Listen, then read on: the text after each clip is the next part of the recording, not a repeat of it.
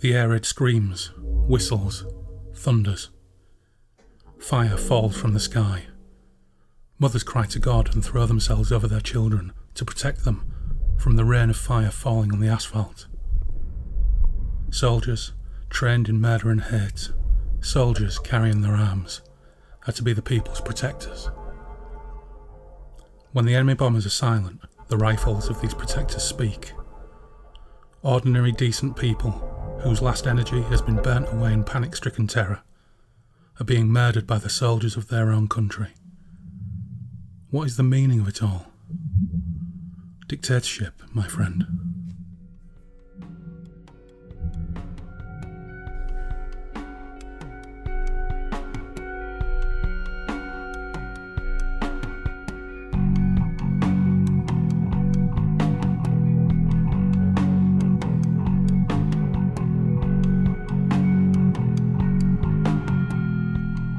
Welcome, friends. You're listening to Breakfast in the Ruins, a Michael Moorcock flavoured podcast. On this show, we're taking a detour away from the Moonbeam Road to look at another of Pops' great bequeathments to me from his copious reading piles. Around 1982 or so, I was at Nana and Pop's house conducting my weekly routine of sifting through his garishly and sometimes frighteningly illustrated and well-thumbed paperbacks when I came across Wheels of Terror by Sven Hassel. The book was emblazoned with a sepia photograph of a burning tank and tattered dead body of a soldier. It also had the bold and capitalised words, "The book no German publisher dared print." I was probably around 10 years old, and having already been introduced to sci-fi and fantasy genre stalwarts such as Robert E. Howard and Larry Niven, I was hypnotised by the imagery and the unforgettably pulpish tagline, "A novel of atrocity," as the tanks of Hitler's convict regiment thunder into the inferno of the Eastern Front. I had no idea what the Eastern Front was, but was about to vicariously experience the hells of it for the first time. It would not be the last, as from that point onwards and up until I discovered Michael Moorcock a couple of years later, also thanks to Pops, Sven Hassel became one of my one and only reasons to read, and I tracked down the remainder of his novels over the years. The rare power of Wheels of Terror and his first prototypical novel, The Legion of the Damned, weren't really sustained by subsequent efforts that were undoubtedly and understandably churned out in a successful effort to exploit the public appetite for these kind of books. But as they progressed, they became disparate and episodic, yet still maintained an energy, with even the weakest efforts managing to convey a sense of emotional connection between the stalwart, apparently indestructible characters and the reader. The wild success of Hassel's novels didn't go unnoticed, and the late 70s saw the emergence of Leo Kessler. Kessler books are everything that a suspicious disdainer of exploitative war novels would assume Hassel's work to be.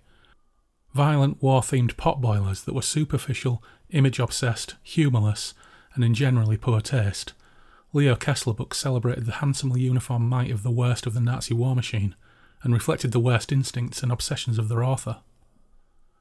British war historian Charles Whiting churned out over 100 of these books under the name Leo Kessler between the 1970s and his death in 2007, ensuring along the way that Sven Hassel's novels, with their similar covers and marketing by that point, rapidly became swallowed up by the turgid flood of these and other pastiches by genre novelists such as Sean Hudson, writing under his dubiously named alter ego, Wolf Kruger. There may have been a faint note of poetic justice to this, actually, as Sven Hassel's novels had themselves overshadowed the substantial works of former war correspondent Hein G. Konselik, who was himself somewhat problematic, it must be said, and confirmed Eastern Front veteran Willy Heinrich, whose novel The Willing Flesh would later be filmed as, and subsequently retitled, The Cross of Iron. Sven Hassel was a pseudonym, and the Sven character, narrator of the books, an alter ego of the Dane Sven Pedersen. Like Heinz G. Konselik and Willy Heinrich, Pedersen lived through the war, but unlike those two, the exact nature of his involvement in the conflict has been the subject of some debate. Hassel himself stood by his account of heading to Germany to seek work in 1938 and joining the German army, later deserting after the outbreak of war, and hence ending up serving in a penal battalion, the harrowing story of which makes the bulk of his debut novel, Legion of the Damned. But his harshest critic, the controversial Danish journalist Erik Heist, argued for many years that Pedersen never left Denmark, and his only service was as a member of the much-hated Nazi spotting police force. Since then, though, the credibility of Heist himself has been brought into doubt due to his reported Holocaust denial and support for claims that the Diary of Anne Frank was a fabrication. It seems then that the mystery around the real history of Sven Pedersen will likely remain unsolved, although the occasional technical inaccuracies inherent to his tales do betray him somewhat in the eyes of history buffs and World War II hardcore hardware nerds. Nevertheless, his novels are compulsive page-turners, and were in no small part responsible for an acute re-evaluation of the nature of the German soldier in the minds of a voracious readership, particularly in the 1950s and 60s. At that time, the power of his descriptions, not only of atrocities, but also the daily hardships of the Eastern Front charnel house, and his protagonist's hatred for the Nazi war machine, also struck a chord so far unplucked by novelised accounts from Allied soldiers turned authors. On his experience with Hassel's book, British writer Alan Sillitoe, author of Saturday Night, Sunday Morning and The Loneliness of the Long-Distance Runner, wrote, "This is a book of horrors, and should be left alone by those prone to nightmares. Sven Hassel's descriptions of the atrocities committed by both sides are the most horrible indictments of war I have ever read." And critic Alistair McRae had a similar reaction. He said, "It may be that this is a book that will make you sick. If so, my advice to you is to read it and be sick, for such sickness is humanity's only hope for a sane and healthy world." Time, criticism, deconstruction, and another 12 increasingly diluted novels may have reduced the literary and historical credibility of Hassel's novels, but their graphically violent covers ensured their discovery by a new generation of readers in the 1980s. The cover of Court Martial is often quoted by fans and even by people who have never read Hassel as standing out so eye-poppingly from other books in their local newsagent that buying Cola Cubes instantly took on a more harrowing dimension than when that rack space was occupied by Doctor Who and the Giant Robot only a week earlier. And to this day, I never cease to be impressed by the number of people of my generation who were touched one way or another by the books of Sven Hassel, often falling into the company of the 27th Penal Battalion via their dads or granddads. Even more impressively, I worked with a chap a number of years later who would become a close friend over time and right up until this day. Hello, Alan. Although a fellow Hull lad, Alan is half Danish, and he speaks the language fluently and lived in Copenhagen for many years. Inevitably, the subject of Sven Hassel came up one night when we were severely worse for wear, and Alan said, quite blithely, "Oh yeah, he's well known in Denmark. My dad says he used to go to the same swingers club." Casual car key swapping antics aside, sensationalism and marketing were only partly responsible for the longevity of Hassel's appeal. It was his grip of adventure writing and sharp characterisation, a dark streak of gallows humour, and a talent for brief but vivid descriptions of extremely harrowing events that made the books live up fully to those lurid covers. In addition, Hassel created, in the forms of Joseph Porter, Tiny, Julius Hyde, the Legionnaire, and the Old Man, a truly memorable, vicious, hilarious, and deeply human band of misfits that resonate with readers all over the world, and in my case, for the most part over 25 years since I last picked up one of his books, the exception being when I wrote an obituary for The Quietus, from which the majority of this introduction is drawn, just in case it seems familiar to anybody who actually read it. So on this show, I've drafted my old mate Robbo in to join me at Derry and Tom's and take a look at that very same book I got from Pops all those years ago. Wheels of Terror.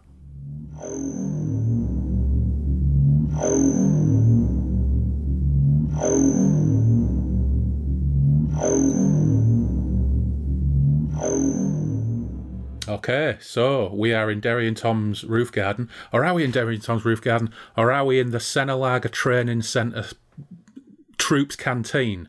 Let's say, for the sake of argument, we're in Derry and Tom's, virtual Derry and Tom's, of course.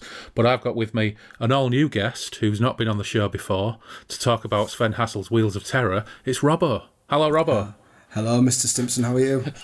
I'm very well indeed. It's so interesting doing this with you because we've known each other for a hell of a long time, and we probably over 30 years. Yes. And we've had many gasses about many subjects over the years, but we've never done it in a podcast before. No. So this could be a hair-curling first episode for me. So bear with me while I get through my terrors, but I'm looking forward to it. Well, I'll tell you what, let's get some Dutch courage down us then, because I think it would be rude not to. Because I haven't actually spoke to you face-to-face since we tested your USB microphone way before Christmas. Therefore, we need to combine this entire experience with having a drink together, don't we? Yes, please. So, what have you got? I've gone for the German Wasserbier, I think, which was the appropriate drink. That or antifreeze, I think, was another option. That's right. As a tribute to our Eastern Front comrades. Yeah, funnily enough, we did when we talked about this. I did talk about getting some German beer in, but I've been so lax, I have failed. So I've got Seven Brothers Salty Tears, which says, wipe your tears and grab this delicious blackberry and cherry sour. An addition of pink Himalayan salt balances out the fruit and tartness, resulting in a beautiful goss. So I've got a salty fruit beer. I don't think it's particularly German. I don't think it's particularly thematic, but I'm hoping it will be okay. It looks like fizzy Ribena. That's a commitment to brewing, to get salt from the Himalayas. Yeah, it is kind of. That's actually all right. Yeah, I quite like a ghost, but and it's not salty to the point where it tastes of salt. So I'll view that as a total win. Well, it's Himalayan salt, so I don't know how good your palate is. Yeah. If you can tell the difference. And I'm enjoying just the standard white beer, Mr. Simpson. So cheers. And thank you. I'm very much looking forward to this. Yeah, cheers to you, and Happy New Year as well. So normally the pattern is, when we have a new guest on, is we talk about what their background and history is with Moorcock, of course, because it's a Moorcock-flavoured podcast. So we might as well kick off and say, what's your relationship with Moorcock? Well, I think you introduced me to him, Mr. S. Early on, I think, in the first couple of years that we knew each other, you put me straight on to Behold the Man. I think I was trying to educate myself after an illiterate upbringing in our house, which was just had 4 LPs in it and a number of Mills and Bones books that my mother would treat herself to. I was reading all sorts of stuff at the time, bits and pieces of science fiction, and you put me onto Moorcock's Behold the Man, which I thoroughly enjoyed at the time. But I was lost in reading all sorts of other things. I'd done a bit of reading of fantasy fiction, the Conan books, and what was those fabulous dice rolling games that you used to have in books that with the rage at school. Fighting Fantasy. Yes, yeah. And moved on. Done all the Tolkien stuff, all the general things. But I found Moorcock that Behold the Man was on a different level, a whole different type of science fiction. And since you started the podcast, I've started to read a little more, but got very much interested in him as a person, really. I think we've chatted briefly about this before. He's had a huge influence, I think, culturally across science fiction, but all sorts of other genres. And his encouragement of other people, his mixing and his peer group that he was with have had a huge positive influence, I think. Greatly affected, which links into what we're talking about today, from the war. I started watching interviews with him and what his influences were. I think you've mentioned a lot of them yourself, so we won't go over them, but how he was influenced by the Second World War, because I think he was brought up by his mother, lived through the Blitz, thought he had memories of seeing various things, which his mum confirmed to him that he had. She'd taken him outside during air raids and watched various things happen. And then was brought up in this traumatised, destroyed environment, and just had this outpouring of art from him, really. Yeah, London in the 50s must have been an incredibly interesting place to grow up. I mean, funnily enough, I was only a couple of weeks ago watching Passport to Pimlico. Yeah. And I hadn't seen it since I was a kid. But watching that, I mean, basically that is a story about people living in the ruins of the war. You got the Cherpy company stuff, but all of the visual stuff in that film is all ruin. It's all houses amongst ruin and wasteland. And I know, growing up in Hull, you'll probably remember, because I think you're maybe just a shade older than me. I hate to say it. You don't look it, by the way. I'm looking at you. I've got my Father Christmas COVID beard. You certainly don't look a shade older than me, but you are. But you'll remember Hull, where Freetown Way is now, opposite the new Hull Daily Mail. That was all just wasteland and rubble. Oh, yeah. And had been since World War II. So there's this kind of, this. He definitely was in that space where it must have had a tremendous impact on him. Oh, I think so. Emotionally and politically it did. You've mentioned his anarchist leanings, and you could understand why anybody who'd lived through that and been brought up through it would not want anybody in charge of anything, dictating and driving things in one particular direction. Yeah. Because it all ends inevitably, as it regularly does throughout history, in that horrible confrontation and that horrible industrial mechanised confrontation that they had when he was growing up. Well, what did he say about the 50s? The idea of romanticism in the 50s was a man in a grey coat and a trilby. You know, so everybody else was trying to move on. I think, you know, that kind of drove the hippie movement and drugs and music and everything else that he was, like we say, a vanguard of, really. Yeah. It reminds me a lot, you know, not in terms of his artistic outputs necessarily, but things come through in the work of Roger Waters, which is very, very similar. He was a very small child during the war.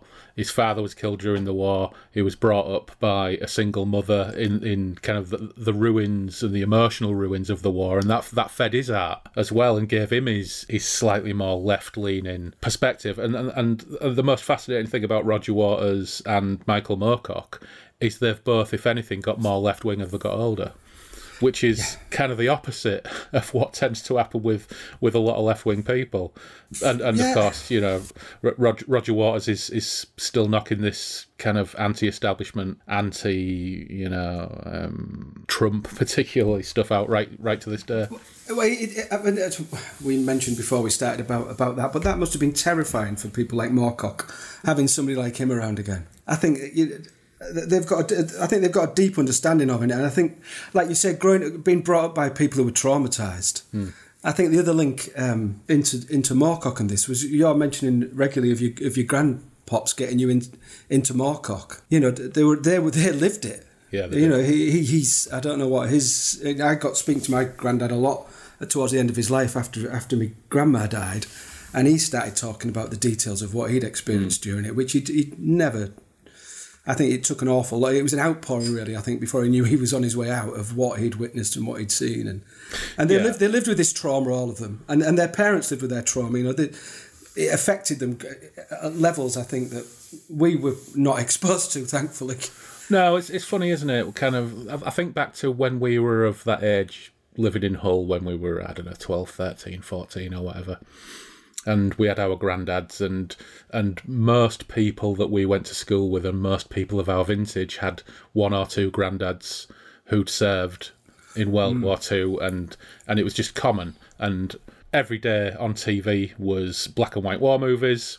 It absolutely surrounded and saturated everything that we did as children. And our grandparents, who we viewed as, you know, granddad or nana or pops in my case, or my granddad on my dad's side, were actually traumatised and had been dealing with trauma for decades by the time we came onto the scene, and it informed the way that they were and the way they lived their lives. Yes, absolutely. And I think, you know, one of the things that I didn't really probably grasp at the time when Pops started giving me all these books, like Stormbringer, like Warlord of the Air, like all the Conan books, a lot of shit books as well, but also Wheels of Terror, which we're going to talk about, was that these were books that appealed to him that at the time, as a 13-year-old, I didn't probably quite make the connection in my mind that he'd suffered appalling trauma. But these were the kind of books, these were the kind of politics of these kind of books that were appealing to him. But outside of these books, and that's the amazing thing about books,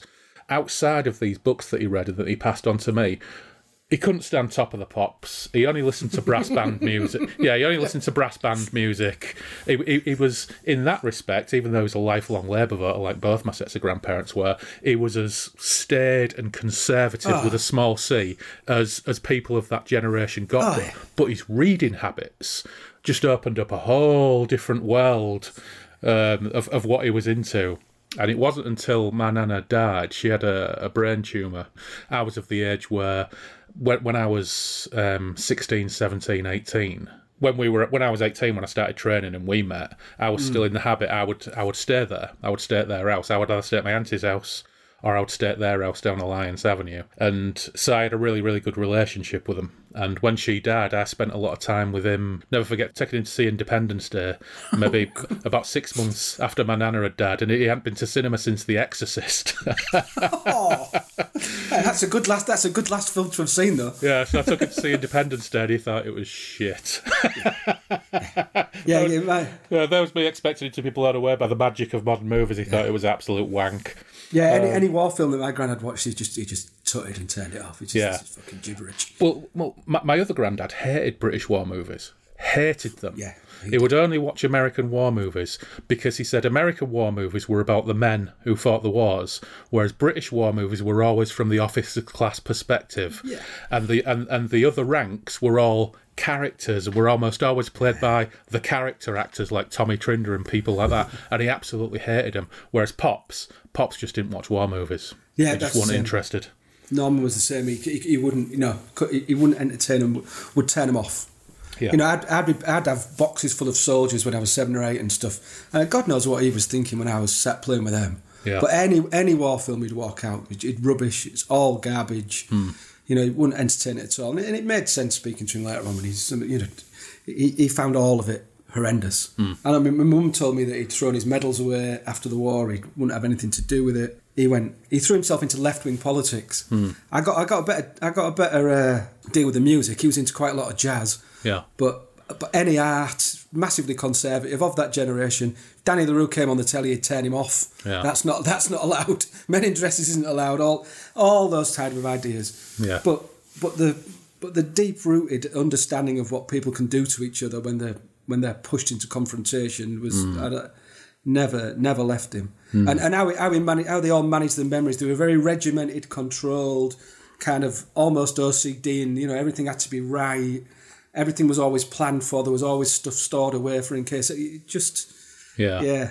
I mean, music in Nana and Pop's house was either Pop's playing his electric organ that he'd put together himself from a pattern, because he was, after the war, he was an electrician at Ace Electric. You remember Ace Electric? Yeah, I do, yeah. So he built it himself and built like the amplifier that went along with it and these massive speakers. And that was the only music I would ever hear in that house, except the beginning of Crime Watch, where Nana would air drum to the beginning of Crime Watch because she thought the drums were awesome.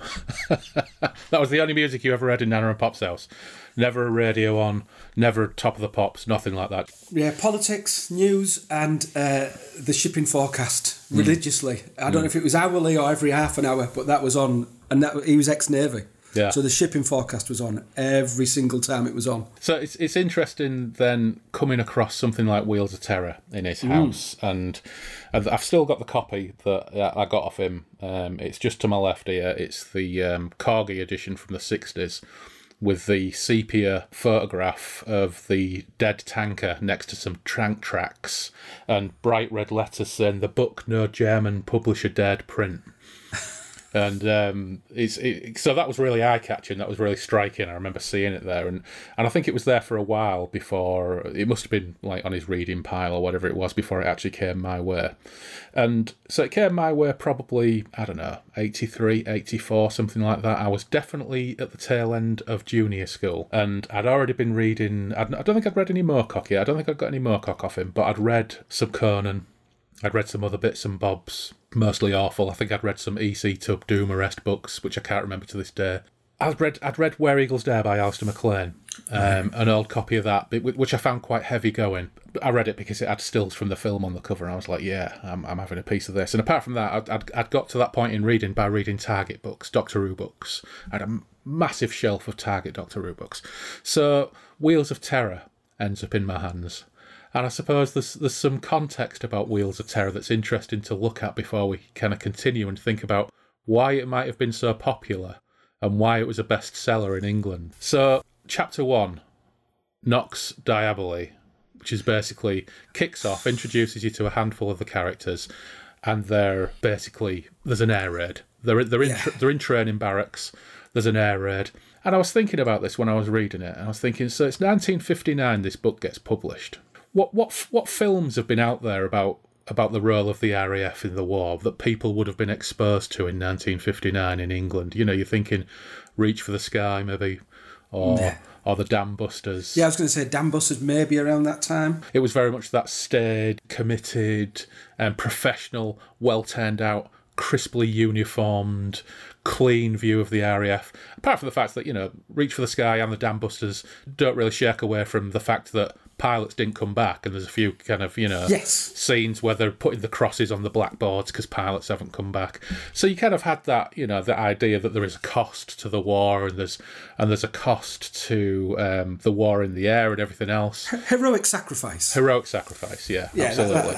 Yeah, so and what they're doing is that they're shooting down Jerry because he's invading, or they're blowing up dams for reasons that are indistinct, but they've got to blow up the dam. At massive high risk to themselves, but for the greater good. Yeah, absolutely. And I suppose in books, what were the popular books back then? Authors like Douglas Reman, like sort of Royal Navy books. Officers' memoirs. Yeah, that's right.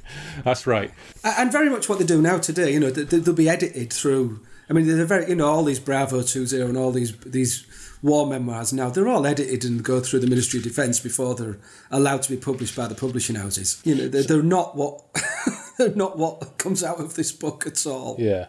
So chapter 1 kicks off. When I was reading it again earlier, I was putting myself in my 13-year-old head, and it's not difficult to remember why this had such an impact on me. You only have to read a few passages from this, and it pretty much explains why a 13-year-old's mind would be blown by what they're reading. I'm trying to get my head around the fact that you read this at 13, because in my line of work, I've come across a lot of. Well, I've done a conversation with my granddad. I've come across a lot of ex-veterans who've been through Iraq and Afghanistan. And I've got a friend who was a boy throughout a civil war in Africa. Mm-hmm. And just some of the stuff he describes, I'll let you read what you've got there, but I've been recently read it, but Jesus. That was the lad from Sierra Leone, wasn't it? Yeah. But I mean, remarkable kid who, I mean, I've managed to avoid plague, pestilence, war, famine. Yeah. He'd done them all before he'd done his adolescence. Yeah. And still does them. But yeah. So chapter 1, Nox Diaboli, starts off with we get a brief introduction to some of these characters playing a card game called Scat, which I really need to look up, because to me, I'm reading it, they're just calling out numbers. It makes no sense to me. But you instantly get a feel that this book isn't the typical British war novel of the time, because number one, they're referring to each other as bloody whores. That you do get some really creative insults thrown around in these books. There is what you would expect to be some reasonably authentic military chat between less than working class men. In under pressure. Yeah, and one of the really fascinating things about this as well is the fact that, of course, these are translated from Danish. Yeah. Because Sven Hassel was Danish. And this copy was translated by I. O. Hanlon. Now, O. Hanlon has an excellent grasp of British slang vernacular, because there is so much British slang in this as part of the translations. So we're introduced to Porter, who's calling someone a bloody whore. We're introduced to Stage, Hugo Stage, who's a fairly regular character in the books, but not in all of them. Porter is a core character. He's in everything. He's one of the most colourful characters across all the Sven Hassel novels. A guy called Möller. Don't remember him from any of the other books. The Old Un, who's alternately called the Old Un and the Old Man, who's kind of like the moral core of this gang of men who go across 13 novels. And of course, the Sven himself. I don't think we get a reference to any of the others at this point, but there's an air raid, so everybody runs around. They all realise that they've got to get out there, and it says, I'll just read this a little bit. At once, the company's 200 men split up and rushed in all directions to slit trenches or even just heaps of soil. We soldiers were afraid of what were called air raid shelters. We preferred the open trenches to the cellars, which we regarded as rat traps. And then hell loosed itself. Round us, the enormous explosion shrieked and thundered. The bombs fell like a blanket over the city. In a moment, everything was lit by the blood-red light from the great sea of flames. Crouching in our trenches, it looked as though the whole world was disintegrating in front of our eyes. For miles around, the explosive and incendiary bombs illuminated the condemned city. No words could ever describe that horror. The phosphorus of the incendiaries spurted like fountains in the air and spread an inferno. Asphalt, stone, people, trees, even glass went up in flames. Then the high explosives followed, spreading the inferno even wider. The fire was not the white fire of a furnace, but red like blood. New blinding Christmas trees appeared in the sky, giving the signal to attack. Bombs and air torpedoes shrieked down on the city. Like an animal marked for slaughter, it lay there, and like lice, people searched for wrinkles and crannies to hide in. They were finished, torn to shreds, suffocated, burned, broken, minced. Yet many, just for a moment, made desperate attempts to save their lives. The lives to which they clung despite war, hunger, loss, and political terror. It's like, oh, Yeah, right, yeah.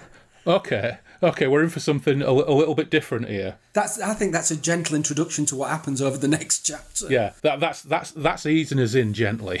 Yeah. It really is. I mean, just rereading bits of it today before we met, because I read this a week or two ago, and it reminds me of talks about people who've turned up at embassies after suicide bombings and what he describes next.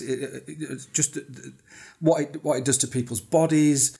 The people in the last throes of existence, what they have to do to shoot people who are on fire, finding huge craters of the survivors that have fallen into the craters in various states of disrepair, without shocking people with what's in the book. Because I mean, we could just sit here just going through the horrors of what he describes in of the aftermath of the fire, and things that other survivors have seen through trauma. Opening up an air raid shelter of 52 dead bodies on the knees because they've asphyxiated. Yeah, that's a really vivid image. That's a really vivid image. So is bathfuls of affluent, of black fat of people that they've just scraped out of somewhere because they have to account for how many people. Well, that's 50 people in that bath. Yeah. That it's just...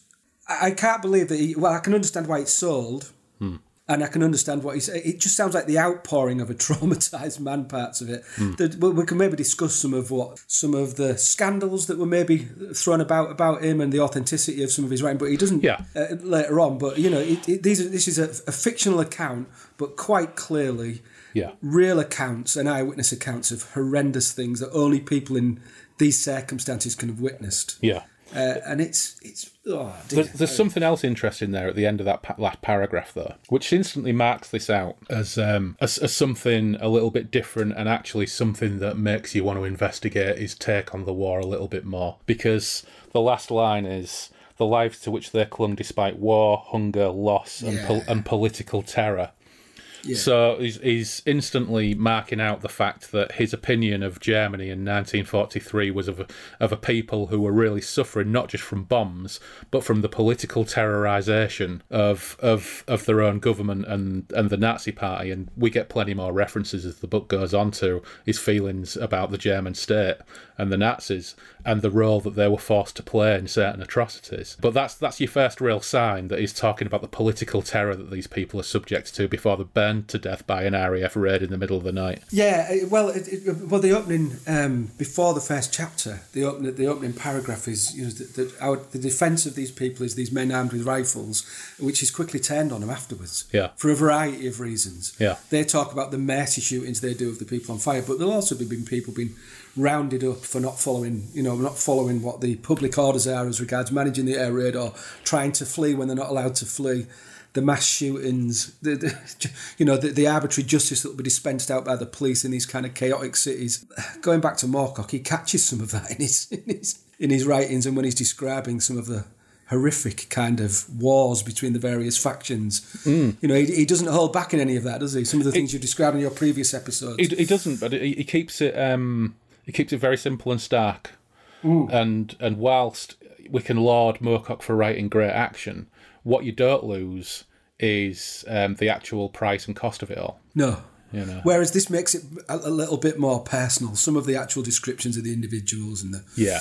I'm going to read one more little bit.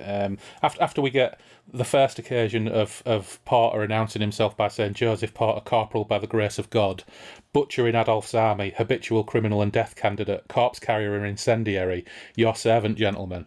And that's a little bit of classic Joseph Porter very, very early in the book. But it goes on to say, for 3 solid hours without a minute's peace, the explosives drummed down from the dark velvet sky, the phosphorus containers poured on the streets and houses in close-knit showers, in one impenetrable hailstorm of death and destruction. The flak had long since been silenced. Our night fighters were up there, but the big bombers were not bothered by their smaller brothers in hell. The huge steamroller of fire crushed the city from north to south, from east to west. The railway station was a roaring ruin of flames with red-hot carriages and engines in one molten heap, as if it had been ground by a giant amusing himself. Hospitals and nursing homes collapsed in a holocaust of mortar and fire. Hence, here the many beds provided excellent opportunities for the phosphorus to sport. Most of the patients were in the cellars, but there were many left in the wards for the flames to devour. Screaming, amputated cases struggled to get up and away from the flames, which licked hot and hungry through doors and windows. The long corridors provided chimneys with a splendid draught. Fireproof walls burst like glass under the devastating pressure of explosives. People got up only to fall gasping to the ground, suffocated by the heat. The stench of singed flesh and fat floated across to us in our trenches. Between the detonations, the last half-strangled screams reached us. It's really genuinely horrifying stuff. Yeah. I think there's a passage later where he describes people jumping out of windows to get away from the fire. Yeah. You know, as a recent cultural event, you know, the Twin... I mean, you're describing what went on in the Twin Towers, aren't you? Absolutely. If you know, any... We'll talk, I'm no doubt, later about the horrors of what went on in the Eastern Front, but the horror, that opening chapter for me is as horrible as anything else that happened. And the description of... For the remainder of the chapter, just after that, a traumatised old police officer who should be retired but has been pressed back into service because all the younger men are at war, finds them and says that there's a children's home and all the children are trapped in the cellar. And this burned itself into my brain as a 13, 14-year-old. And I remember watching... so I read this round about the same time, or maybe a year before Threads was on TV. So, you know... I don't think I slept for maybe 3 years after watching Threads. So is there any wonder, you know, people of our age might be a little bit...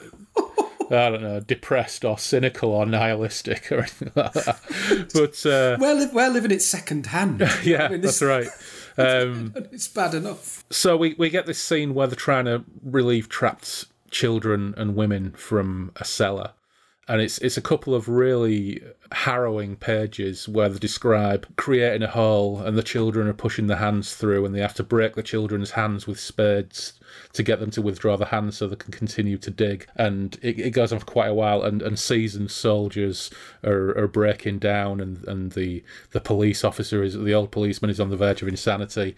And eventually, when they get through to it, they manage to save, like, I don't know, a quarter of the children, and the rest of them are all suffocated. And it's really genuinely harrowing stuff. Yeah, we remember going back to our own family's experiences, you know, the two men that saved, but then there was two women that sat in Hull through all of that. Yeah. All of the worst of it. And it's certainly...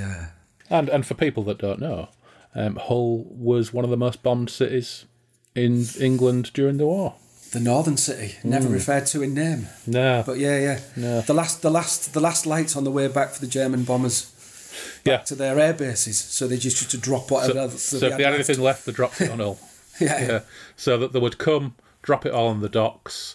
And you remember when we trained at Delapole? Mm-hmm. So just for everybody's benefit, Robbo and I trained at one of the old psychiatric hospitals before they were closed in the early 90s, a hospital just outside Hull called Delapole Hospital. And I remember doing a placement on one of the wards for which had all the old folks that had been there a long time. And there was one guy, never forget, Peter, and he was telling me about... He remembered being there as a teenager when and watching the German bombers go over the top because they used... You remember the old massive concrete chimney at Delapole? Yes, yeah. The German bombers that bombed the docks used it as a turning point. So they used it as a landmark for turning. So they would come in over the docks, drop all the payload on the docks, use that as a turning point, then drop any of the rest of the payload on the city before heading back out over the North Sea. And it's funny, you know, there's barely anybody left who has those memories now. You know, so those things kind of stick with you, don't they? Yeah, and that's why I was happy to do this, because I think, you know, again, talking about our grandparents, we've had it firsthand. Those first-hand discussions with them, and other people will have that privilege of that experience, I think, or that knowledge to understand, because it gets lost and it repeats itself. Yeah, and I think that's what that goes back to Moorcock. That's what Moorcock drives about is. Yeah, some of the things you picked up about, and some of the interviews I've seen him in when he said about, you know, I got fascinated by the Holocaust. What on earth was that about? Yeah. You know, and how has that come about? And you picked up in one of the reviews of his book that this one of the eternal champions is committing genocide. Yeah. The hero of the book. Yeah. You know, and he makes it very clear that this, like with Trump, is a good cultural reference. There's glamour to it. There's glamour that attracts people to this. Yeah. You know, the Nazis were well dressed. They had good cars and good trains, plenty of money, good wine. There was an attraction to it. Yeah. And going back to what you said about the right, the loss of faith in the political system that I think that's with hindsight after it started. That they're all expressing that now. 3 years into this grind, hang on, this is horrendous. What have we been conned into? But they all, the author, according to the author's history, he was happy to sign up and join the romanticism of the army back in 1937. And then when the reality of it hit, and this is what I've experienced as well, speaking with veterans of the recent wars in Afghanistan and Iraq, they quickly went, well, what is this all about? This isn't quite what Tony had in mind when he said, well, we'll go in, change government and everything will be all right, because that's exactly how wars work, isn't it? You go into a country, change a government, and everybody goes, oh, well, thanks for doing that. Yeah. We'll all move on. Thanks for carpet bombing everywhere. Yeah. As he beautifully describes in this, well, beautifully, if that's the wrong word, I think, horrifically describes about what that is about and the aftermath of what that means to the people who've been through it. Yeah. The consequences of that go on for generations. Well, there's a brilliant quote from Cross of Iron, the movie, which I'll probably get wrong now. James Coburn is sitting with one of his men, and they're having this philosophical conversation, because, of course, that's the ace thing about Cross of Iron, is it's extreme violence, Eastern Front war movie with occasional bursts of philosophy. And his guy with an awesome tash turns around to him and says, von Clausewitz said that war is state policy by other means. I've probably got that wrong, but it's just a brilliant quote. And to be honest, if anybody out there isn't really in the mood to read any Sven Hassel but wants to watch a film which gets anywhere near to it, Cross of Iron is your best port of call, which incidentally was based on a novel by another ex-serviceman who served in World War II called Willy Heinrich. It was originally called The Will in Flesh. I think he wrote 3 books. The Will in Flesh, which was retitled Cross of Iron after the film came out. The Savage Mountain, and another one. And they're all fucking excellent as well. And Steiner's the main character in all 3. Absolutely brilliant. I've only read 2 of them. Absolutely brilliant. Yeah, you were talking about how this was such a big seller in England. I mean, the Germans, there must have been literature out in Germany that was coming out in its droves, because the experience of the German nation of through the whole backlash from the Eastern Front and as it came back to Berlin must have been horrendous. And there must have been, it must have been common knowledge to the Germans about a lot of what was going on, family talk and experiences of the people coming back, sharing all of these horrors with and living through them. Yeah. Living through the Blitz from the British and the Americans, the onrushing Russian army. You read about some of the modern historians writing about the downfall of Berlin in the last 10 or 15 years, where they've actually got, bothered to go through the records and give the German experience of what they went through. Well, that's why Anthony Beevor made probably a hell of a lot of money by, that Berlin downfall book was mind-blowing at the time. It was absolutely brilliant. Yeah, absolutely. Because you actually live the experience of it. For us, it was this kind of fantastic event of where we caught this man in his bunker and pinned him down and defeated the Reich. Yeah. There was a consequence to that, which was 6 out of 7 German casualties were on the Eastern Front. Yeah. 6 out of 7. Yeah. Millions upon millions of people, and more civilians than soldiers. Yeah. I think it's one of the first wars where there's been more civilians than military casualties. Well, certainly one of the first wars in the last few centuries. Yeah. So if chapter 1 ain't bad enough, chapter 2, if anything, is worse. And you've already mentioned a couple of the bits, and we won't go into any detail, and I won't read any of those bits out. But essentially, chapter 2 is the aftermath, where next day they're having to clean up the mess.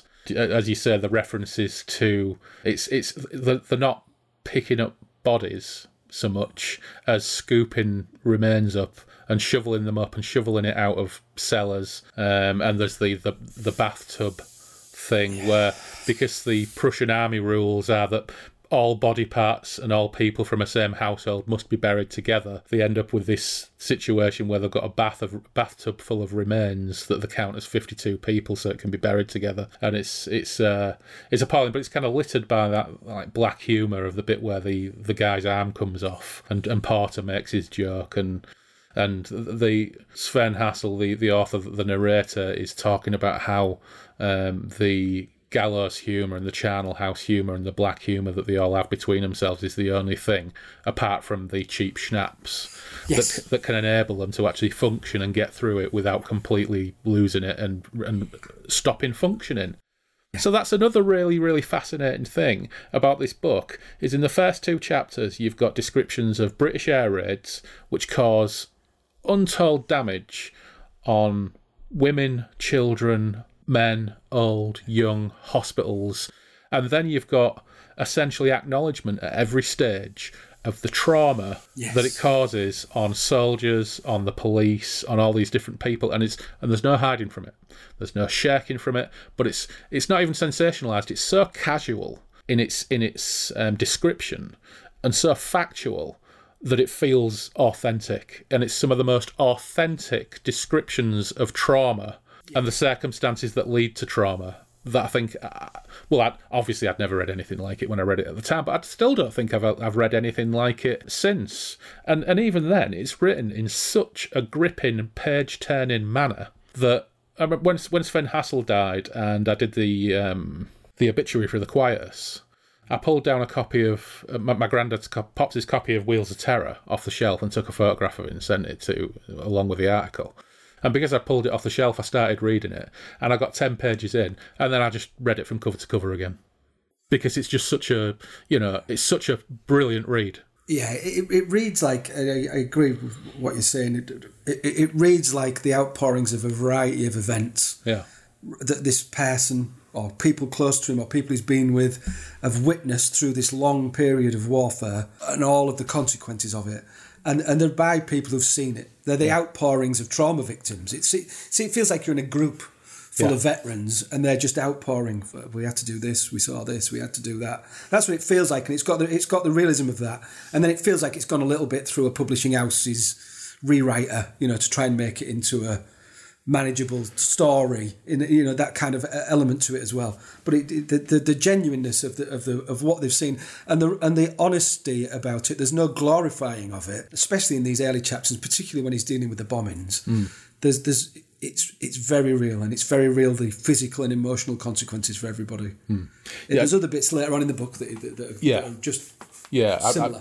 We probably won't get to the Eastern Front sections on this episode, but we'll revisit it a little bit further down the line and do a part 2. But one of the other things he's really, really good at is the levity.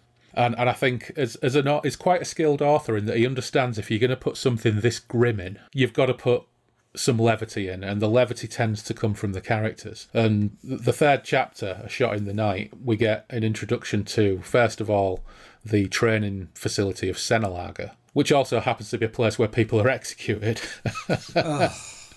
But we meet Colonel von Weissenhagen, who's like the brutal head of training at this place, and we get quite a few nice little.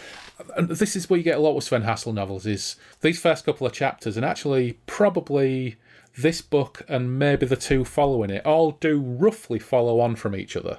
So if you've read Wheels of Terror, you can then read Comrades of War, and it feels like a continuation. And then you can read March Battalion, and it feels like a continuation. The beginning of that relates somewhat to the end of the last book. But after that, it just becomes vignettes. It just becomes a series of vignettes.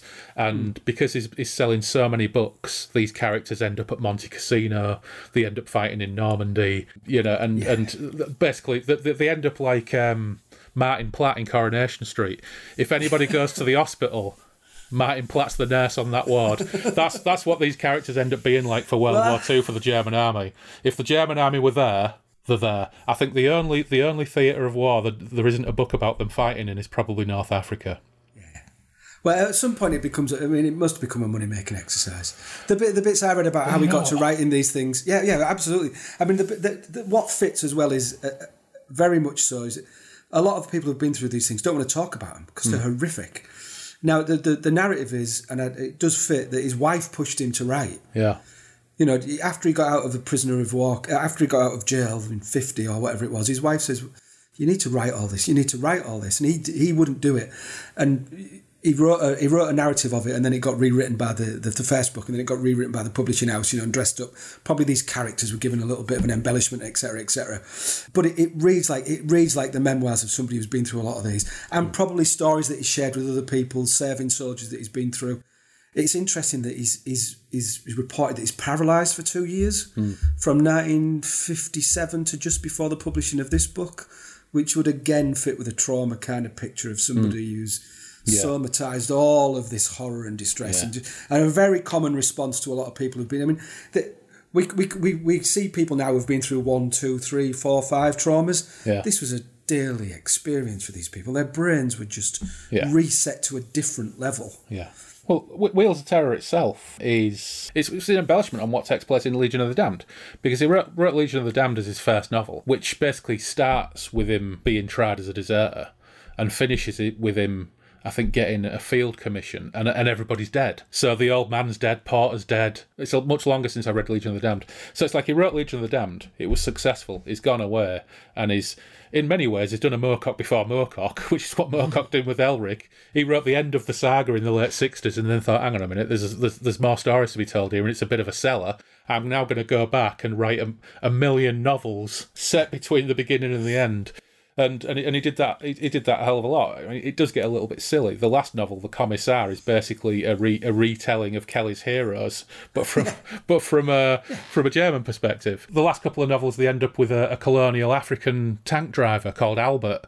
So new characters, and that's a little bit dodgy because there are references to them only being able to see his smile at night when he's driving. So it does get a little bit distasteful in some ways, but he's basically writing adventure novels by that point. It's the literacy industry. Yeah, and Moorcock's quite candid about it, isn't he? He was involved in it before he even started writing. He understood it really well, and this is a big part of this with this guy. You're not reading Anthony Beauvoir or Siegfried Sassoon. You're reading a fictional account of quite obviously eyewitness, real events that he's seen put together into a story. But he's got a feeling for it, Andy, like you've picked up on.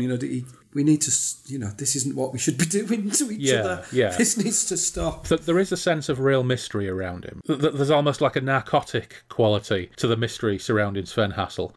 Because, of course, that Danish journalist pursued him with almost a vendetta to try and expose him as a fraud. But later on, that Danish journalist himself ended up being outed as an appalling Holocaust denier. Yes. I read that. Yeah. I was going to mention that. Yeah. But, whether the amount to which this is based on his own personal experience is like a sliding scale, depending on what book you read, depending on who you talk to.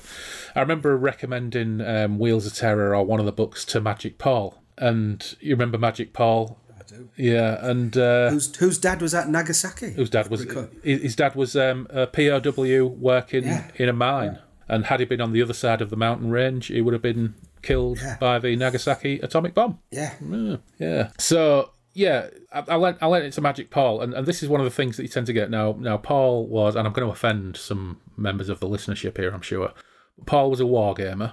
And Paul was one of these military hardware nerd wargamers who said, well, in between a sip of his dark orange tea and a tug on his rolly, he said, well, I don't really buy it, to be honest, because, it says at one point they've got 76 armour-piercing high explosive shells in the turret of the Panzer IV, which is completely ridiculous and not at all accurate. Oh, God. The 27th Wet Serving in May 1943. I think you'll find they were on the Greece front. I think you'll find that Panzer IVs weren't deployed in Carpathia at that time in 1942. Well, this is a fascinating thing that I have at work all the time with traumatised people who come with trauma, because they don't. I mean, this is separate from Sven Hassel's books, like you say. It's a sliding scale of all sorts of different influences, but also to people to accurately recall what's gone on when they're shoveling up the fried fat of human beings. It was on Thursday, 3:00, I think. Between 3 and 3:30, I think we were shoveling human fat. Yeah. 340 and 346, there was a further bombing raid. Well, these accounts don't tally. Yeah. We broke for tea at 350. Yeah. It doesn't work. Your brain doesn't work like that, and it doesn't recall things like that. That's why it's such a horrors for them for decades and decades. And also, these books have been translated, so it's like, it's the same as saying, well, at one point, he tells someone to shut the gob. Germans didn't say gob. Yeah. But, and also, do you seriously, if you served in the Wehrmacht, do you actually write down what you did and where you were when you? No. There could be some consequences. Yeah. There might be some angry people up the road who might be wanting some retribution. You're seeing people, lock. It's what it is, but it's like you say, it's hair-curlingly. Yeah. And unforgiving. Yeah. Those. So you've got that intoxicating blend here of stuff that is genuinely horrifying, yet has the stink of reality. Men, women and children were bombed, in Dresden, in Berlin, everywhere. So having those vivid descriptions, there's nothing dishonest about it. Is the description of being there? Well, this is a novel. It's not a documentary account. But what he does do, and what he did have in huge amounts, was evident knowledge. And whether that's first-hand knowledge or a combination of first-hand knowledge and testimony and account from people he knew or from comrades, and he does apparently have a service record of being of serving, but also with a terrifically dark sense of humour and also really an unparalleled ability to be absolutely brutally frank and plain about these things in a way that I don't think anybody else did for decades afterwards. And the third thing is, he's a fucking terrific writer. This is genre fiction at the end of the day. It's not Solzhenitsyn or like that. No, it's genre fiction. And he was a fucking great genre writer. And so many authors tried to copy him and clone him. Some really terrible ones, the worst probably being Leo Kessler, a.k.a. Charles Whiting, the British historian. Yeah. And actually, funnily enough, the Leo Kessler novels, I think, are fucking awful, and they also really kind of glorify the SS and various other bits and pieces, and they kind of glorify the German war experience. It's almost like he wanted to write Sven Hassel novels, but get rid of all the left wing political bias. There is no glory in these books, other than what I feel a couple of later on a few kind of ham-fisted descriptions of hand-to-hand fighting. Yeah, there is no glorification in any of this. No, what I would say though is Charles Whiting's novels as Leo Kessler are garbage, but his actual historical novels, sorry, not novels, his historical history books are really good. I wish it stuck to them. Because he did one called The Battle of the Hurtgen Forest, which is one of the best kind of World War II history books I ever read, because it's a compulsive page turner. He writes it like he's a novelist, and his fact-based stuff is really good, but his wild kind of observations about the German war machine and his temptation to remove any kind of criticism of the German state is a bit dodgy. But there is some really hilarious stuff in the Battle of Hurtgen Forest where he slags off Ernest Hemingway. He goes off on a massive rant about what a prick Hemingway was, which has always stuck with me. Yeah, because he talks about Hemingway being after the invasion of Normandy. He was always kind of there or thereabouts, but always behind the lines and basically just sensible place for a journalist. Topping it up with American officers and smoking cigars and drinking brandy and just generally being his larger than life I am Hemingway kind of guy. It's really funny. Whiting thinks he's a massive prick and he's not afraid to say so. It's a long time since I read it though. It's a harsh man to target. He had plenty of other people. He had plenty of other people at the time he could have criticised. Yeah, but he picks Hemingway. He goes after Hemingway in a big way. Yeah. So anyway, back to Wheels of Terror. So we get they're back in barracks now, training with new tanks. So the air raid is over, everything's over, and says the soldiers said that Senelager had been created by God in his ugliest mood. Personally, I thought there was something in that. Its equal for uncomfortable terrain with sand and bog, thick bush and impenetrable thorns would be hard to find. It was surely more desolate and depressing than the Gobi Desert. It had been cursed by the thousands who had trained on it in the Kaiser's time and who were later to fall in the 1914-18 war.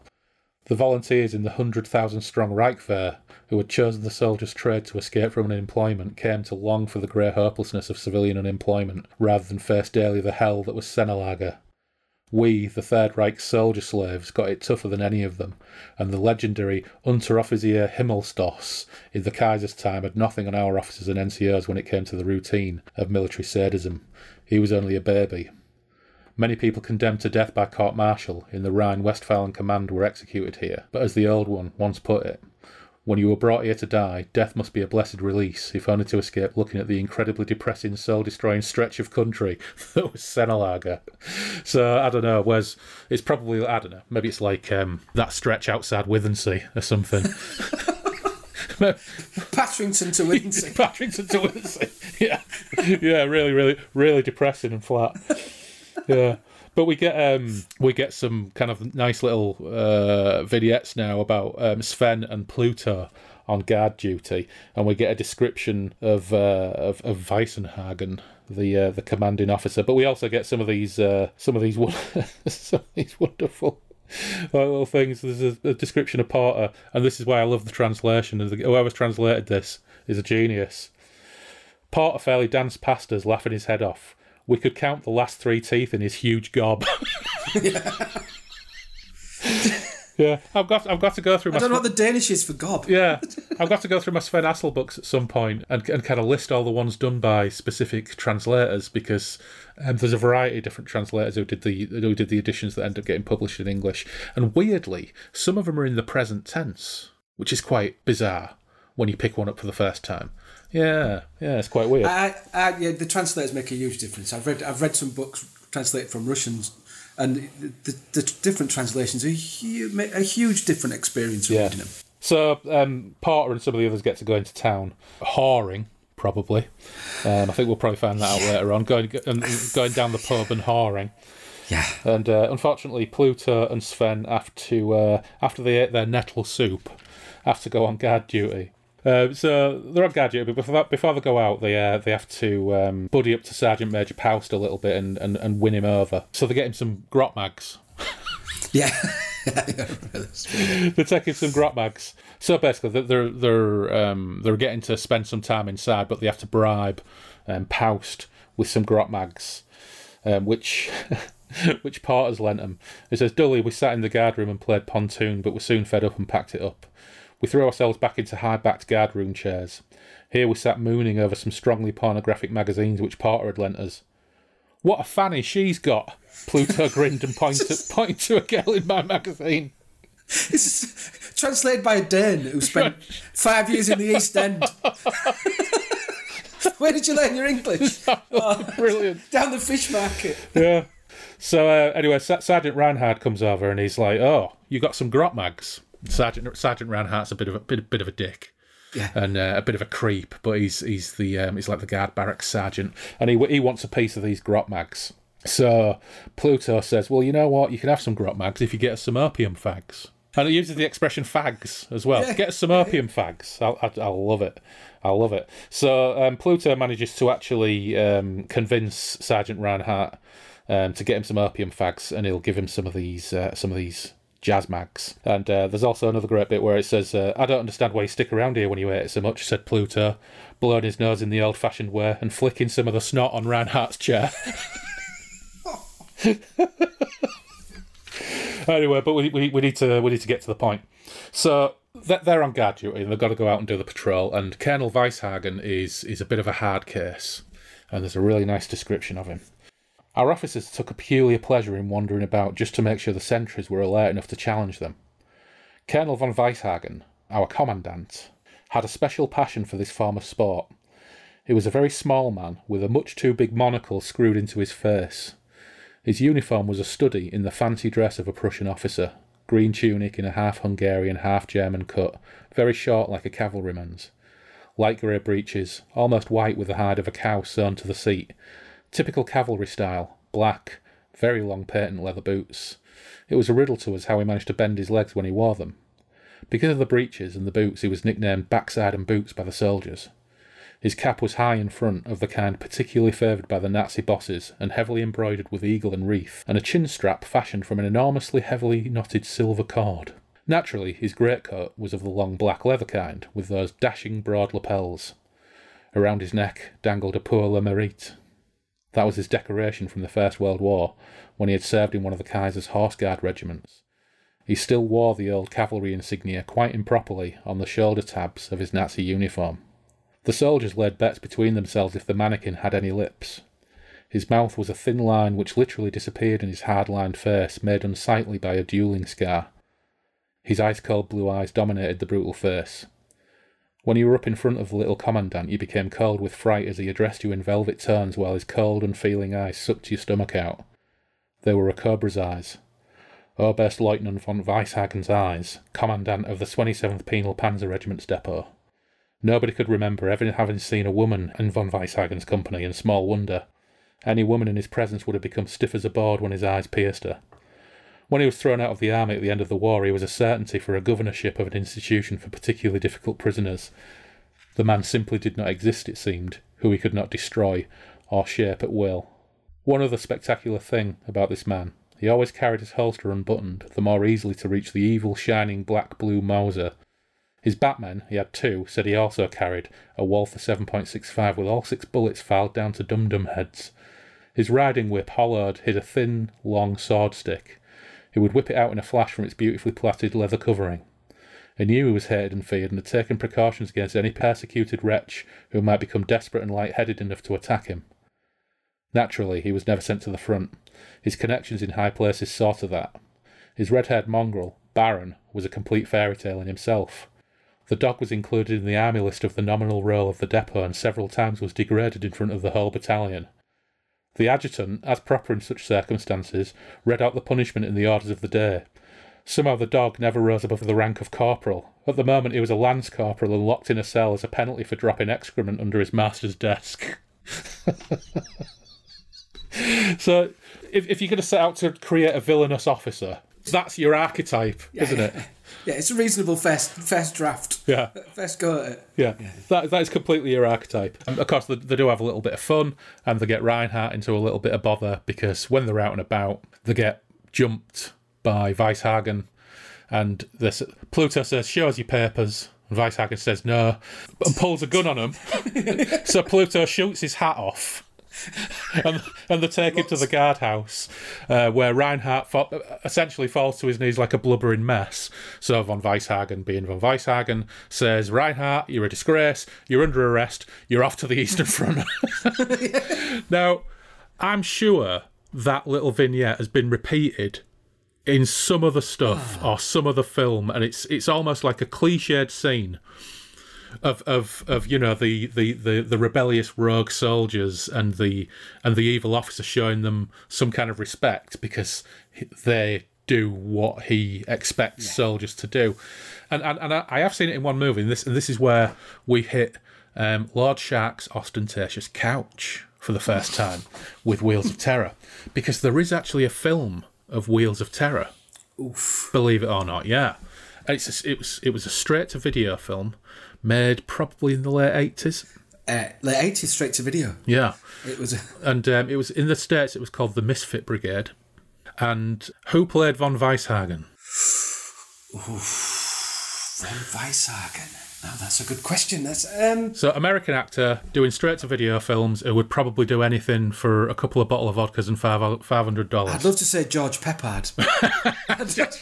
It should have been. It should have been. David Carradine. David Carradine plays von Weishagen in the movie, and that scene is in the movie, almost word for word. Oh wow! Yeah, David Carradine. Yeah, David Carradine. Yeah, that's fabulous. Yeah. Now the movie, if you're a Sven Hassel fan, is worth a look. And it does pop up occasionally, available on DVD. Me being a complete nerd, I've got a VHS copy of it kicking around somewhere, an ex-rental one. But it's got some really interesting casting. The cast is slimmed down quite substantially, so there's no Hugo Stage, there's no Mola, but you've got the old man. We haven't got to the Legionnaire yet, or Tiny, because they will get to them in a couple of chapters. And but you've got Porter, who doesn't look anything like he does in the books. He's too good looking. And the story overall, I think it starts with the air raid scene, but it's pretty lame by comparison, naturally. I don't think I've seen anything on film that would capture that. No, but I mean, even then, doing something like that on a straight-to-video budget, you're not going to do it justice. But even in today's time, I don't think I've seen in any film the way they've portrayed that. But it has the Senelager scene with von Weishagen. Most importantly, it has the Tarnian Legionnaire fight, which we'll get to shortly. Yeah. And then it kind of goes off on they've got to go behind enemy lines to blow up a bridge.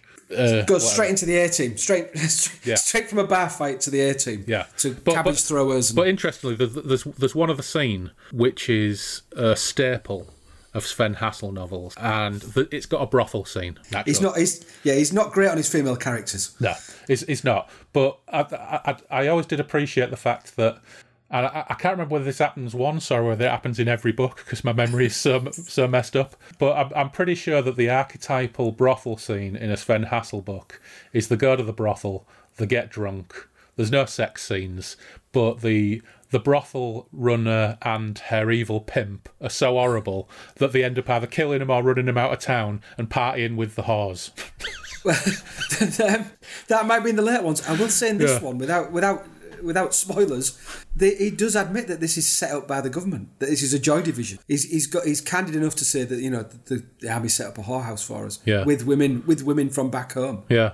We'll get to that when we get to those bits and bobs. But I just had to mention David Carradine and the Gordon Hessler directed Wheels of Terror. Gordon Hessler, I think, was best known for directing westerns in the 60s and 70s.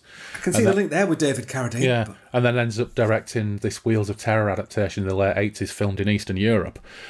But the most amazing thing is, you remember Cross of Iron? Yes. You remember the little blonde Russian lad who James Coburn takes under his wing? When he captures him, there's a little Russian soldier, and he takes him back to the barracks, and they basically use him as a domestic in the barracks. And then later on, there's an attack, and this little blonde Russian lad runs back towards his own lines and gets shot by his own men. Mm-hmm. The actor who played him plays Sven in Wheels of Terror. Yeah, crazy factoid. What's your speciality? Oh, anything on the Eastern Front. Yeah, I'll give you anything. Yeah, that blew my mind when I watched it for the first time. I was like, hang on a minute, he looks familiar. I can give you I can do Dead and I can do Terrified. Yeah. You're our man. Yeah, absolutely amazing. And when we do part 2, we'll go into a little bit more detail about some of the other casting for some of these roles, because actually some of the actors who play, every single actor who plays one of these roles, probably with the exception of the old man, is a well-known actor who any film buff will recognise, and some of them actually gone off to have very successful careers. I can imagine off the sales of the book, they might have had a bit of a budget when they started.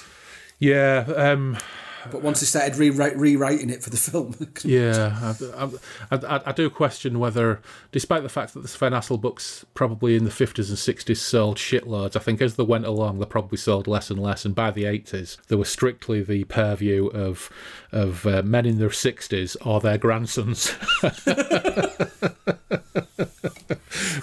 But anyway, so in fact what we'll have to do is, once lockdown's over, we'll have to have a grand watching. Do a DVD commentary. Yeah. Do a special box set of it. Yeah. Well, that's not what happens. Yeah. Anyway, so we've had our kind of slightly lighter chapter where we get Grotmags and the entertainment of them condemning a sergeant who's not a particularly pleasant fellow, but nevertheless probably doesn't deserve to go to prison and maybe get executed or sent to the Eastern Front, but they got some opium fags out of it, so that's all right. But then we get back to something quite harrowing and sensitively portrayed in chapter 4, which is called State Murder. Oh. Yeah. I found that very... Yeah, that was hard to read. That was well done, yeah. And it is very well done. It is very well done. And they find that 5 of them have been detailed to firing squad duty.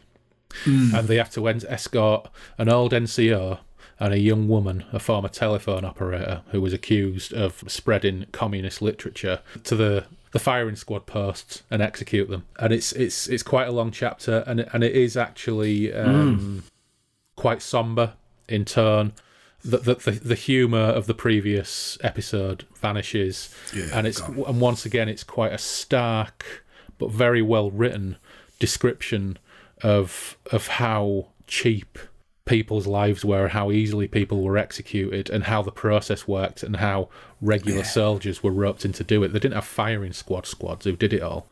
They just grabbed a section of soldiers from nearby, and they had to go and do it. They had to go and do the deed. Yeah. When it dawns on them that's what they've got to do, that's really well written, I thought. Once they understand what they've been picked for, and get to meet the people that they're going to have to do this to, that's the only human, if that's the best description of it, the best personal kind of description of them, because there's lots of descriptions of killing people later on in the book, but that's the one where there's actually you get introduced to the victims of the violence. That's right. And the difficulty that they're having to do that, whereas in other parts of the book, they lighten. Well, they try and make light of what they've got to do in certain situations, but in this one, they really struggle with it. Yeah, and you can imagine, just this isn't what armies are supposed. This isn't what's written on the label when you sign up to do these things. Another nail in the coffin of all their aspirations and understandings of what they thought they were going to be doing. Yeah, and even Pluto, until this point, has been something of portrayed as something of a callous brute. Agrees that he'll take letters to the old NCO's wife. He'll deliver a letter for the young woman. It describes how that they become almost comradely and friendly with these people as they're escorting them to what they know is their final end, and then they try and look after them as best as possible before they basically shoot them dead. It's pretty difficult. You even get a description of I'm not going to read out the stuff about how kind of traumatized the people are about to get shot are and how the knees go weak and how they die and all that business, but you get a really kind of cold and stark description of the administration of it, which makes it, if anything, feel more real. The military prosecutor gave the papers to a major from the Panzer Grenadiers. He did not manage to get all the different coloured sheets in order at once. The wind teased him. In a falsetto voice he started reading out. In the name of the Führer and the German people, the specially convened military court under the Commanding General of Defence, Sector 6, has sentenced Irmgard Bartels, born April 3rd, 1922, telephone operator in Defence Sector 6, serving in Bielefeld, to death by shooting. The prisoner is convicted of communication with an illegal communist organisation and the distribution of leaflets dangerous to the state to our colleagues in the exchange, as well as in the barracks where our section was billeted. Her confession in writing is witnessed by the prisoner. Court-Martial Counsellor Dr. Jahn, Major General of the Police Schliermann, and SA Gruppenführer Whitman acted as judges. The condemned prisoner is forever without honour, and all her property falls to the state. The guard commander from the depot of the 27th Penal Panzer Regiment has been detailed to carry out the execution. Clerical duty will be performed by Chaplain Kurt Meyer. Staff Surgeon Dr. Metgen will certify the execution completed. The military prosecutor, Dr. Weissman, GE, and Training Battalion 309 will see that the sentence is carried out according to regulations. The duty of notifying the prisoner's relatives lies with Standort Prison 66 Paderborn. The burial following the execution will be carried out by Sonderkommand from Pioneer Battalion 57.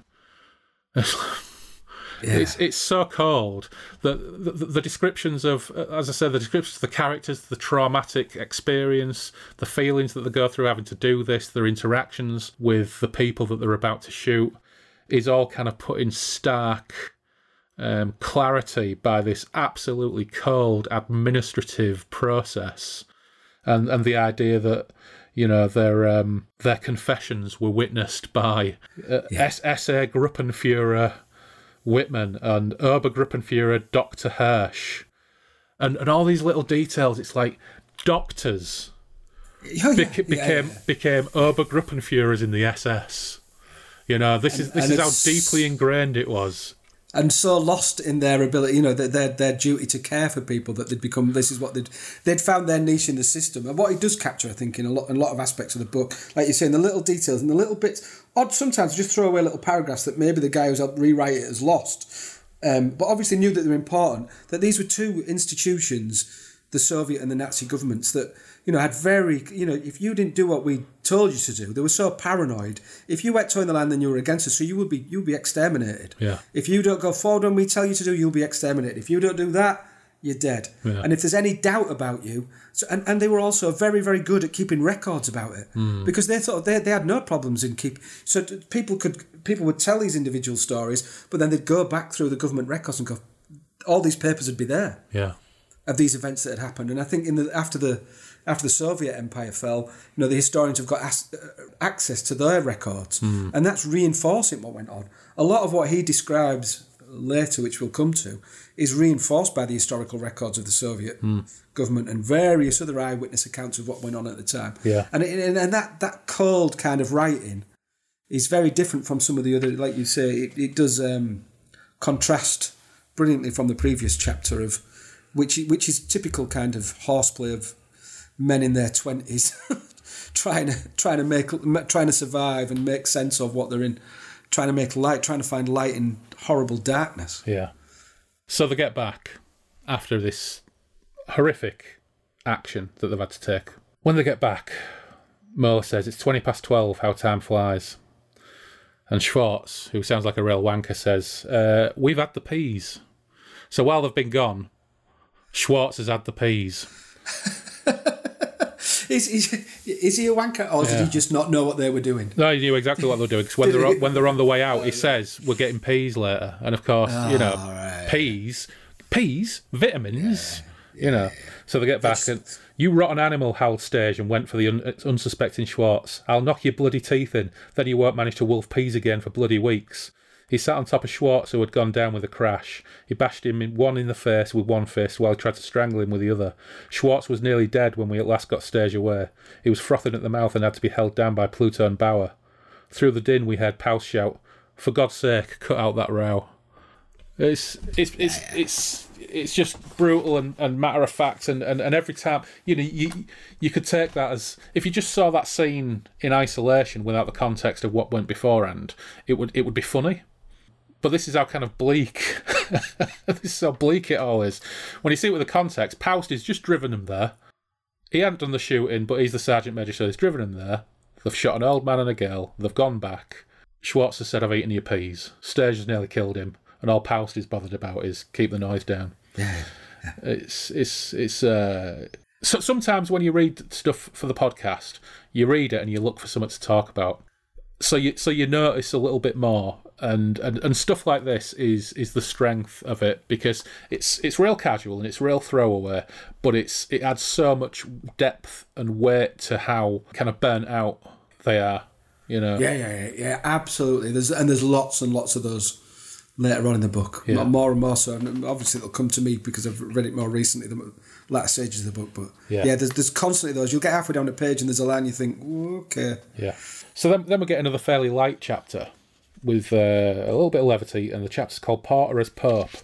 And this, it actually signals something that will happen a lot in the other books, which is you will get an entire chapter which will be entirely dedicated to a Porter tall story. Yeah. Or sometimes it'll be a Porter recipe. Yeah. And there's one of them later in the book. Yeah, there is. Yeah. And there's actually a Sven Hassel website where they've got Porter's recipes from the books, exactly as they're written in the books.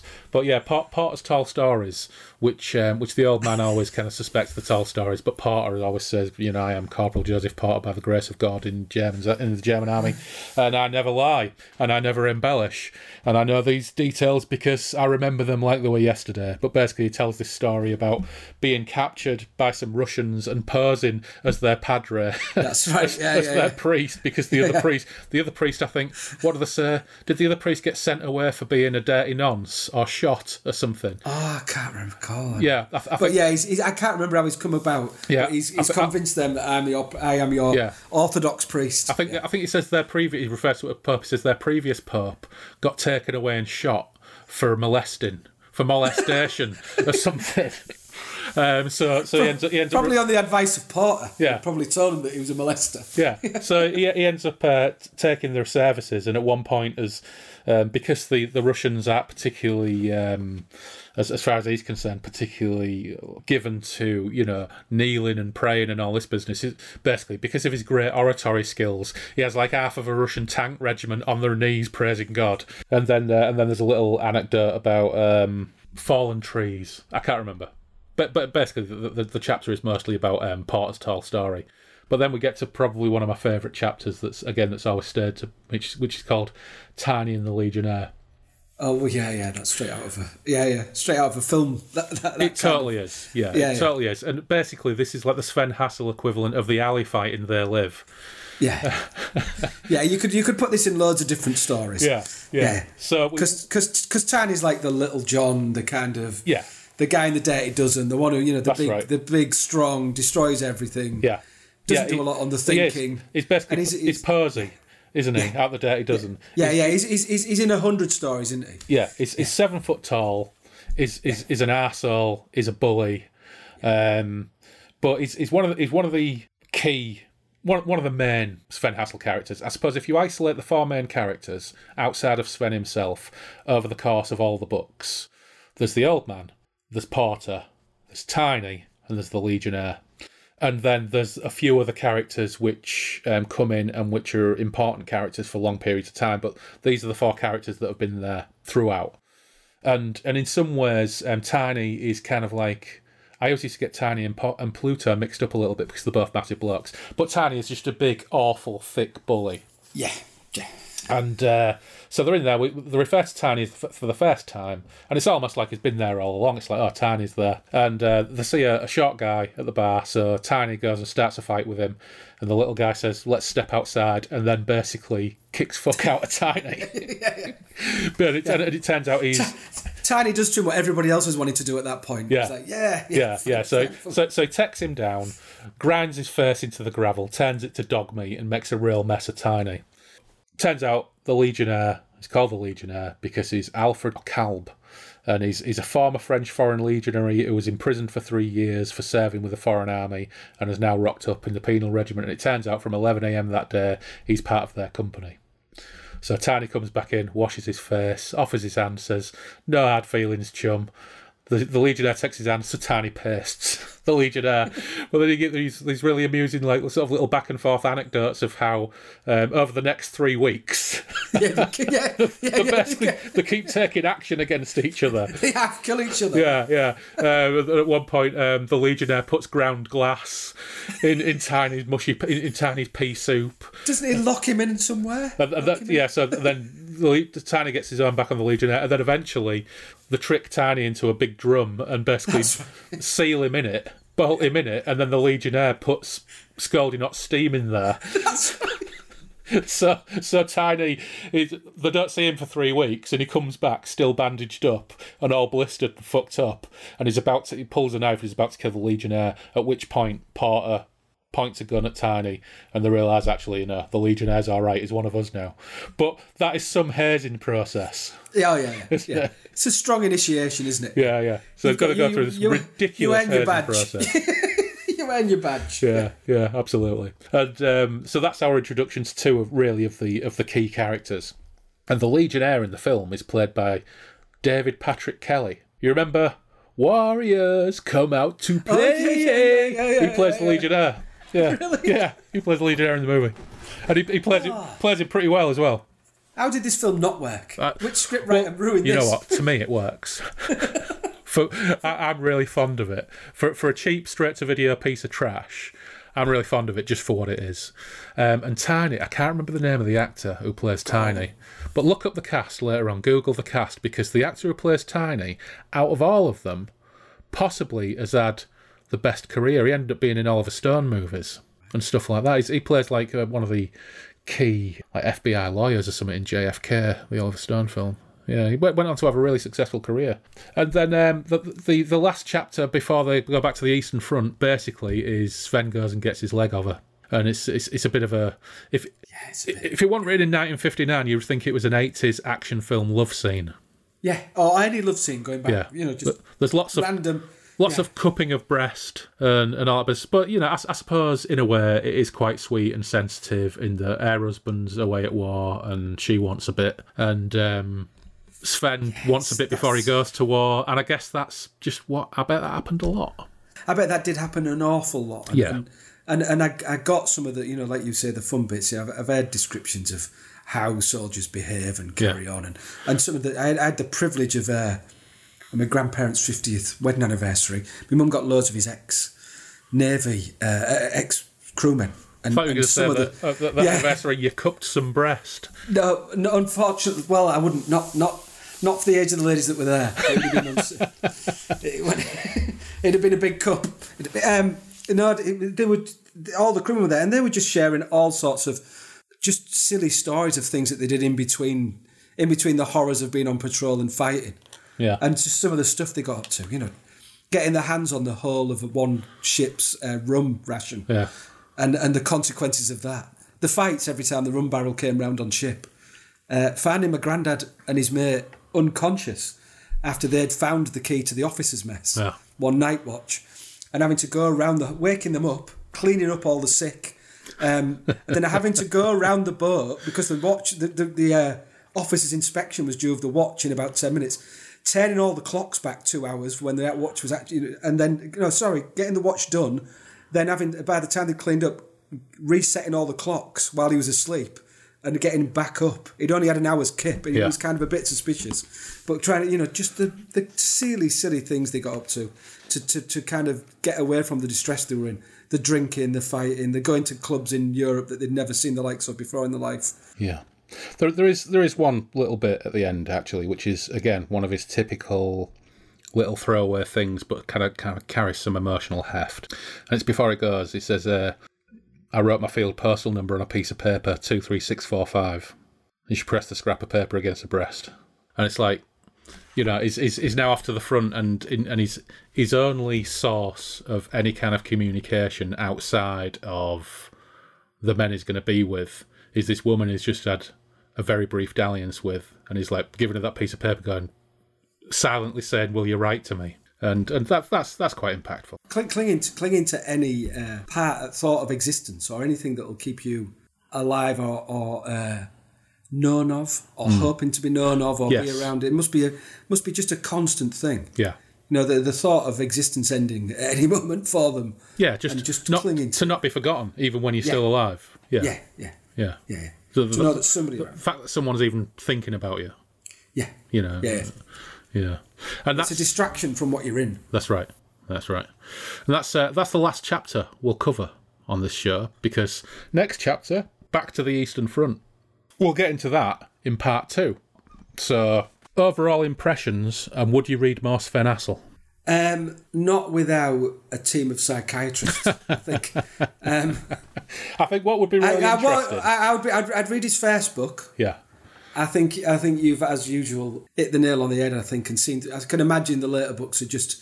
there will be some real experiences of what people have seen at various things and other stories, and maybe that he's tried to then embellish into a whole book. Yeah. I think I'd recommend reading Legion of the Damned. I don't think it's quite as well developed, but it is a great book. And if you wanted to just kind of continue what is really a 3-book arc, then there's Comrades of War and March Battalion. The rest of them, I don't think I would worry too much about, because you start to get a little bit of repetitiveness and they become a little bit more adventure novel. But there are a couple where... There's one, for example, and I can't remember which one it is. There's a couple of books that are basically like 3 short stories. They're like 3 novellas strung together that don't necessarily connect to each other. And that's what I mean about them being like, full of vignettes. But there's one of them... one of the kind of novellas, the 60 or 70 or 80 page sections, none of them are in it. It's all about an officer who gets sent to prison, and the horrendous experience he has in prison, being basically tortured and brutalised before he's shot. And it's really horrendous, but again, compulsive page-turning reading. But then I would probably think, you don't worry about any of them, but then just one day read The Commissar, the last novel he wrote, which is basically Kelly's Heroes, as if it was the Sven Hassel gang finding the gold, just to kind of see how he veers so wildly away from this really authentic, brutal, matter-of-fact picture of war to Kelly's Heroes. Yeah. We've all done the first album, and then the 10th album. That's right. It's not quite as good, is it? Right. It's not quite got that same emotional ring to it. Yeah. But that's Once cool. you're under pressure from the publishers. Yeah. But and anybody who's interested in any of that, I mean, Stalingrad and all of there's lots and lots of literature now that's come out over the last 10 years about what went on around what he's writing about, and it's like you say, Downfall, and there's incredible literature out there about it. Ivan's War. There's lots of stuff.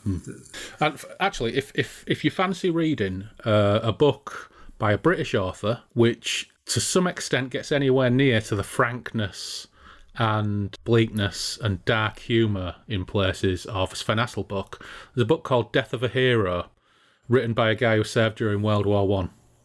And I forget the name of the author. But when I read that, I was really surprised because it was written in the 20s and it's got F-bombs, it's got bad language, it's got really quite stark and terrible descriptions of artillery bombardments and being underneath them and what they were like. I will dig that out, but at the time when it was published, it was really controversial, and it was ended up being published in an edited version, and it was never published in an unedited version until the copy I got from Pops.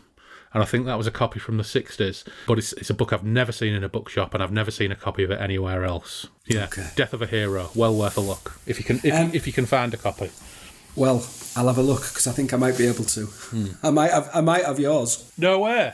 I might well have it. Ah, yeah. Right. Okay. I'll double check on the. I think I know where it is. Right. No way. Unbelievable. Yeah, that's reminded me. Because if I was to say now, where is it? I wouldn't have a clue. No, I think I know where it is. Right. Well, I must have lent you that at Peel Street when we were in the middle of a haze. Very probably. Very probably. Oh, man. But that's the delight. I just read this amazing book, man. Well, those people just didn't get published, did they? No, that's right. I mean, how you got... It was luck, I think, that these people got the opportunities to be published. Yeah. So some editor who thought it was worth giving it a go usually you're more likely to get published through social networks than ability, I should imagine, most of the time. Yeah. All right, cool. Well, if you do rustle that up and find it, let me know. But for now, thanks for coming out to play. It's all right. It's been good catching up. And we will see you again for part 2 some point very soon. Thank you very much. It's been a pleasure.